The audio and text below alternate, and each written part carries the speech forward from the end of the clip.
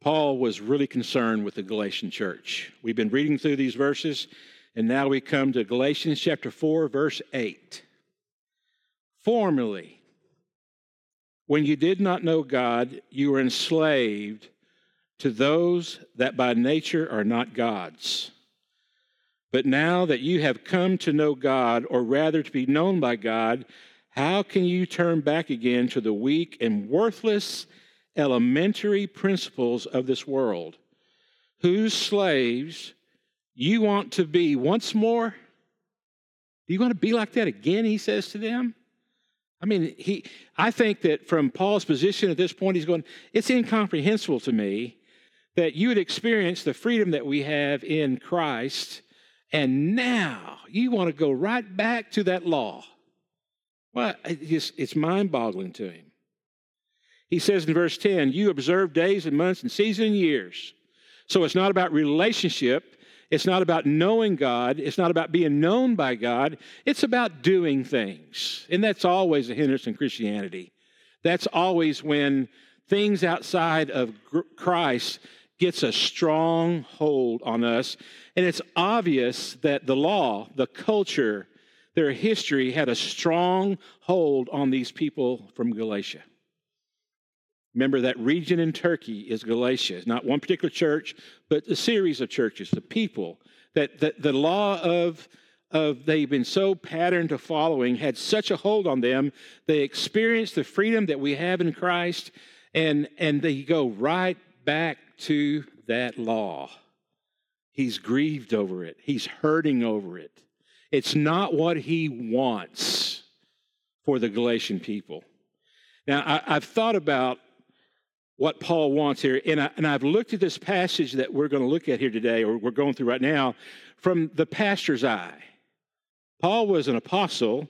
Apostle in the Greek means called face to face with God for a purpose, for a mission.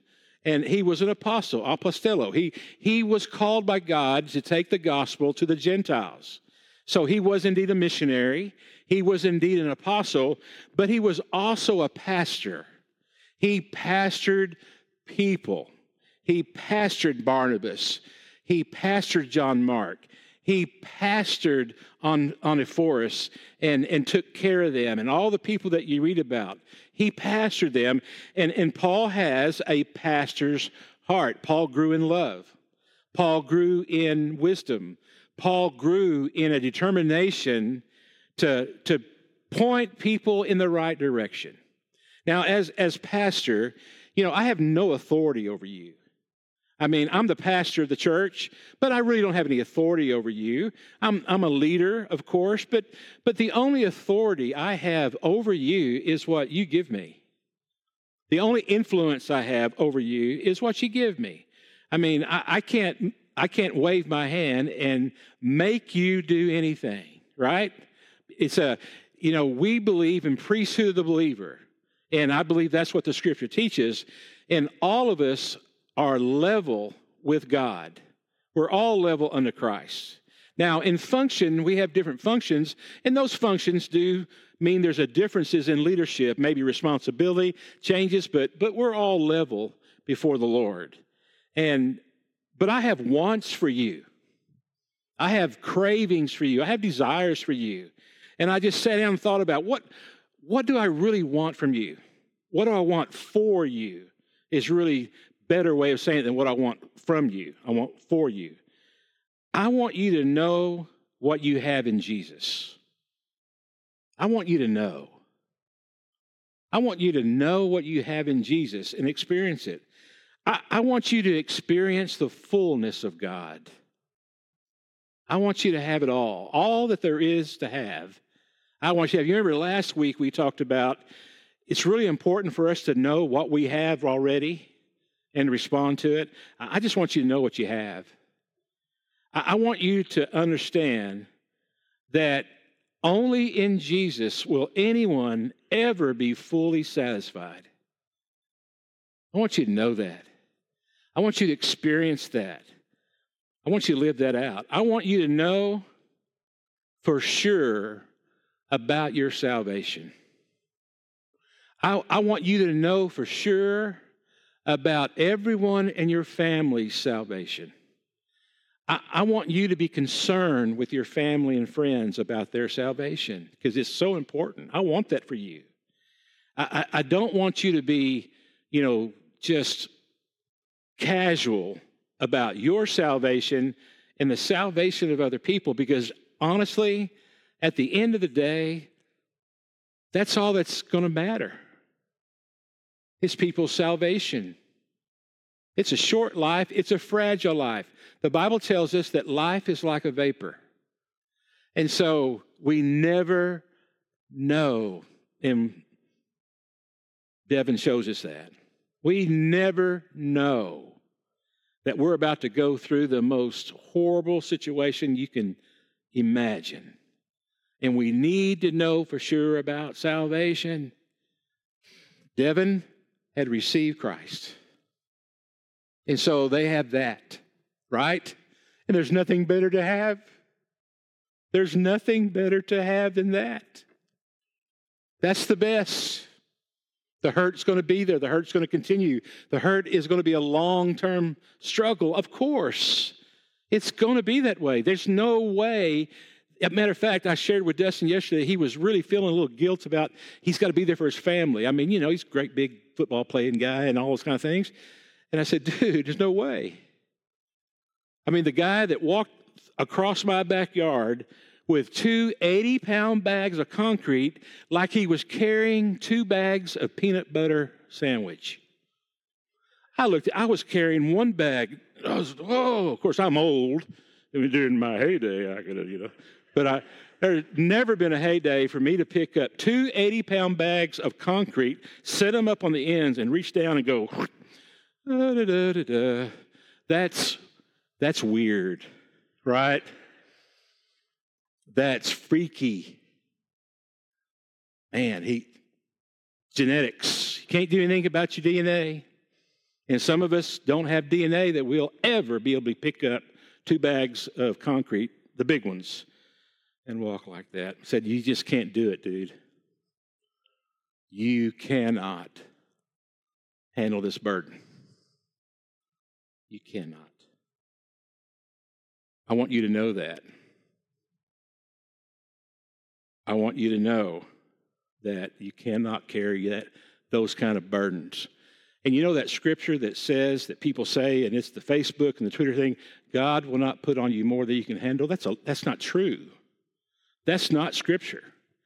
What the scripture says in 1 Corinthians is, the Lord will not allow a temptation to fall on you that is more than you can handle because he will give a way out. It's about temptation, not about problems, not about that kind of hurt and pain. I want you to feel the love of Jesus in your life. I want you to feel the Holy Spirit. I want you to know the joy of serving, worshiping, and loving with all of your heart because it is the sweet spot for life. Now, that's what I want for you. Can you imagine what Paul wanted? I mean, I'm not Paul's equal. I mean, Paul's Paul. We're all else learning from Paul. He's the man. He's the one that saw Jesus on the road to Damascus. He spent 3 years out in the wilderness in Arabia. He has seen things that I've only read about. And if I want those things for you as a pastor and growing and learning to love, can you imagine what Paul wanted for these people? And he's pouring his heart out to them and saying, you are being held by negative things, by torturous things, by things that will not help you. This law has a strong hold on them. And he says to them in verse 11, can you put in context between this desire he has for his people, for them to experience all you can in Christ? And he says, I'm afraid that I may have labored over you in vain. Now, the greatest fear in my life is insignificance. When they do those tests, that's always the greatest fear. I fear most insignificance. I fear most not have made an impact. That's what pastors do. That's part of the calling. I mean, I don't care about the buildings. I don't care about all the other stuff that we've been able to do. It doesn't matter to me at all. I care that you grow in Christ. I care that you know Jesus and that your family do. And I care that you're serving God. Not just for the results of serving God, but that's the very best for you. I know that when you're not doing anything, it's not good for you. It's not what God wants for you. And I do all I can that you grow in Christ. It's a pretty big task, isn't it? It's hard, but that's what moves me. That's what motivates me. I mean, I know that because when I hear stories and I see people and they are serving God with all their heart, it just energizes me. I mean, she'll hate me for this, but the Cranfords, Dawn and Hallie. I wish it was Haley because I can say Haley easier than Hallie. What a blessing they are, right? In the Titus 2 ministries.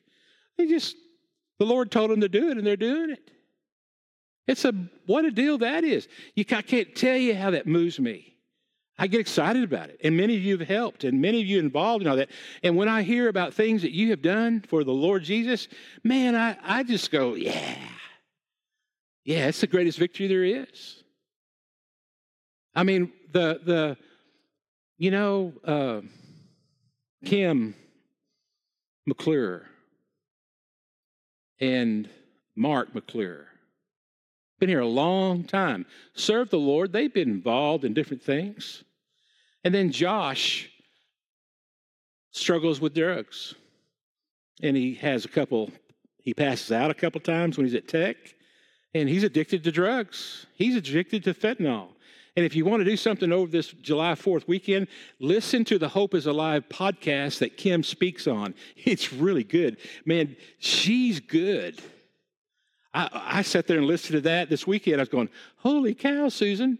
She's been doing podcasts all her life. I would subscribe to this. This is really good. Hope is Alive podcast. I don't know how to tell you to get there, but somebody young will be able to help you with that. All right? And I listened to it and went, what a great ministry. So, Josh is addicted to drugs, goes to the Stone place over here in Azle to get help with his drug addiction. And he gets help. He gets help with it. But he's got to find a sober living. One of the things that's very hard is when you come out of those drug rehab centers is you need to go to a sober living place and give you time to really adjust and have all those things going for you. And he went and found Hope is Alive, and that's where the Lord sent him. But to see the transition that has taken place in Kim's life, she's not a new person. She's the same gal. She's wildly opinionated, wildly funny, but double wild outspoken. That's why we love Kim. She's fun. She's fun. Matter of fact, I know this is off the topic, but we had a funeral here once, and she was standing back there, and she was at the funeral, and I think the Methodist church had a funeral too, and this couple came in, and they looked at the little brochure, and they went, well, this isn't the person we've come for a funeral. I said, that's at the Methodist church. And Kim was standing right there, and he said, you need to stay here. Our funeral will be better than theirs. I went, probably not appropriate at the time, but it was really funny. And now the Lord has used them, and they've got the ministry here on every other Monday night, helping parents with drug-addicted family and friends. All because they went through that.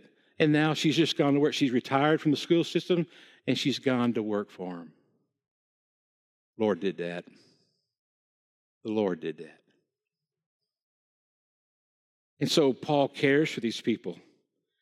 And he's concerned, have I labored among you in vain? Have I wasted my time? I mean, it's gripping his heart. And he says in verse 12, brothers, I entreat you. He's pleading with them. Brothers, I entreat you, become as I am, for I also have become as you are. Now, he's not saying you need to be like me. He's saying we need to be together. That's what he's saying here. I mean, we need to still be in the hunt together. We need to still be not held back by this law. We need to have the freedom of Christ. Just like I do, I want you to have that together. He says, you know it was because of a bodily ailment that I preached the gospel to you at first. Don't know what that means. Was that the motivator? That's what it seems to say. But I do know what it means, that Paul obviously struggled with eyesight problems. As he says at the end of this letter, see with what large letters I'm writing the letter to you now. He couldn't see. But that makes sense, doesn't it? The older you get, I mean, if you didn't have reading glasses, can you imagine pre-reading glasses when you got older, how difficult reading would be and how difficult writing would be? And so he's got these physical issues that they connected with. That's what he's saying to him. Now, he also had a thorn in the flesh. We don't know what that is. I think it was diverticulitis, nothing worse than diverticulitis. And he may have had that. He was just bothered. We know that he was whipped. He was snake bit. He was shipwrecked. He was just rocked. They stoned him. I mean, he had illness and sickness. I'm sure that when they saw Paul at 55 years old, man, he was 100 looking. I mean, he really, his life, his physically, it had to take a toll.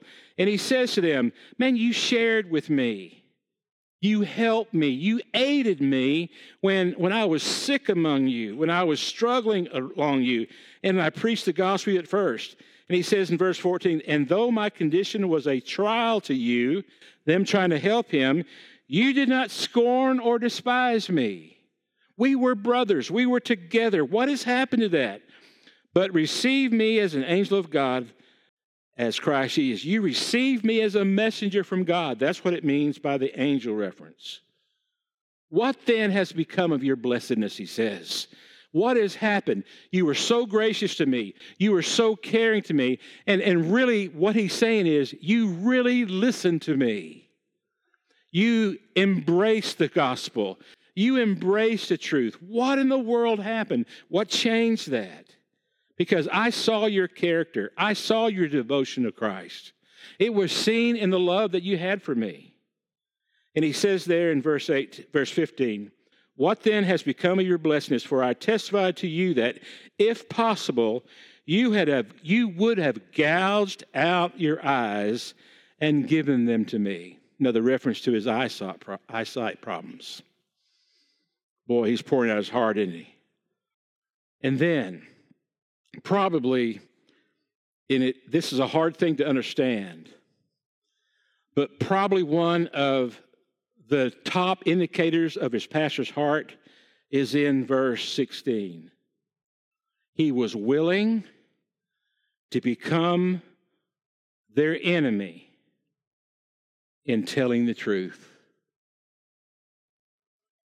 Every pastor, well, I can't speak for all. Let me speak for me. I am absolutely okay with you hating me because of the truth.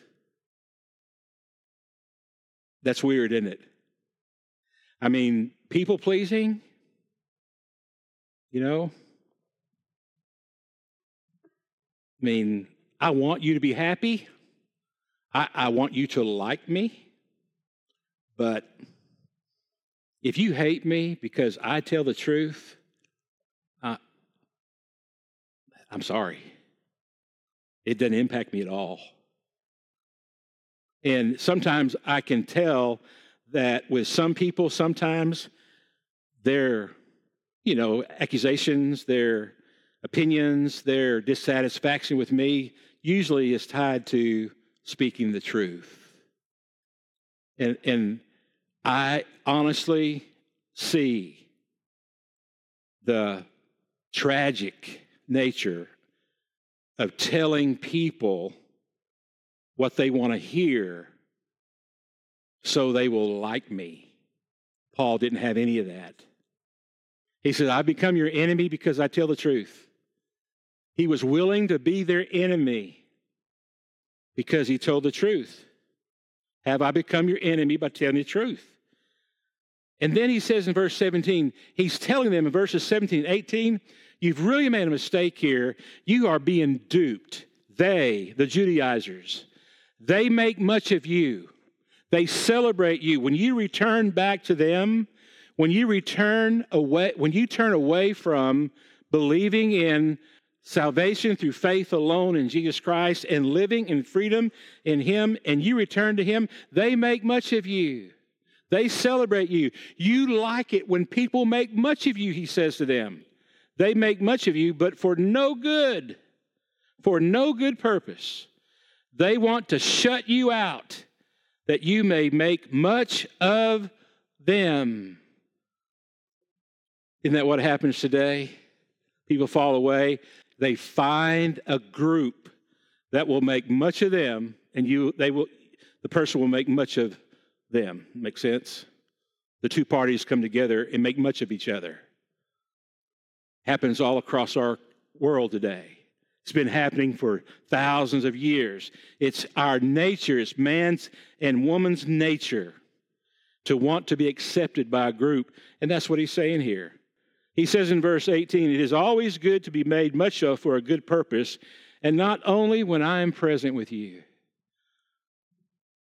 Oh, he says here, if I left you and you turned away from the truth. And then he says in verse 19, my little children, from whom I am again, another sign of his pain as a pastor, I am again in the anguish of childbirth until Christ is formed in you. Now, why did he use that phrase? I reckon it was the most painful thing Paul saw on a regular basis. Paul heard on a regular basis. Now, if you're walking through this village in this day and time, where did the ladies have the babies? In the houses, right? No hospital, right? There's not, there's not a big building where you go in the inner section of that hospital, and out in the waiting room, nobody can hear the cries and the moans, and there's no pain shot in your back. What's that? The duo, the do. You know what I'm trying to say, right? What? Epidural. Yeah, never had one. Never had one. No epidural, no pain medicine. Having children, naturally. A lot of screams, a lot of anguish. And he uses that. He says, it's like, I have an anguish for you, like childbirth. I anguish the fact that, man, you're not being formed to Christ. I anguish over that. How in the world can anyone anguish over that? Because it's so important. It matters so much not to be conformed to the image of this world, not to be like the world, but to be like Christ and experience all that Christ has to give. And he says, man, I have anguish over that, like childbirth, like the pain of childbirth. I'm having childbirth pains for you because you're not being formed to Christ. It's kind of like a mold, isn't it? That's the idea of being formed. You're not clothing yourself with Christ. You're being held strongly by the law. And he says in verse 20, I wish I could be present with you now and change my tone. Oh, he loves them. And Paul is looking at what he's writing. He's looking at these words. Now, the Holy Spirit is telling him what to say. He's writing them down. This is the word of the Lord. But he's looking at these words, and he's probably thinking about this idea that he's having, that he's wasted his time with them. He's probably thinking about the fact that he's entreating them. He's probably thinking about, the idea that he has become their enemy because of the truth. And he's just beginning to think about this. He said, maybe I'm being a little bit too strong. And you see his heart come out. And he said, wouldn't it be better that I don't text this? Wouldn't it be better that you not receive an email from me? Wouldn't it be better that we were face to face and you could read my expressions? You could read my emotions. And he says that by saying that you would see my tone. Now, his tone is this: he loves them. He is for sure lining them out in this letter. He's for sure. He's setting them straight. They've gotten off the path.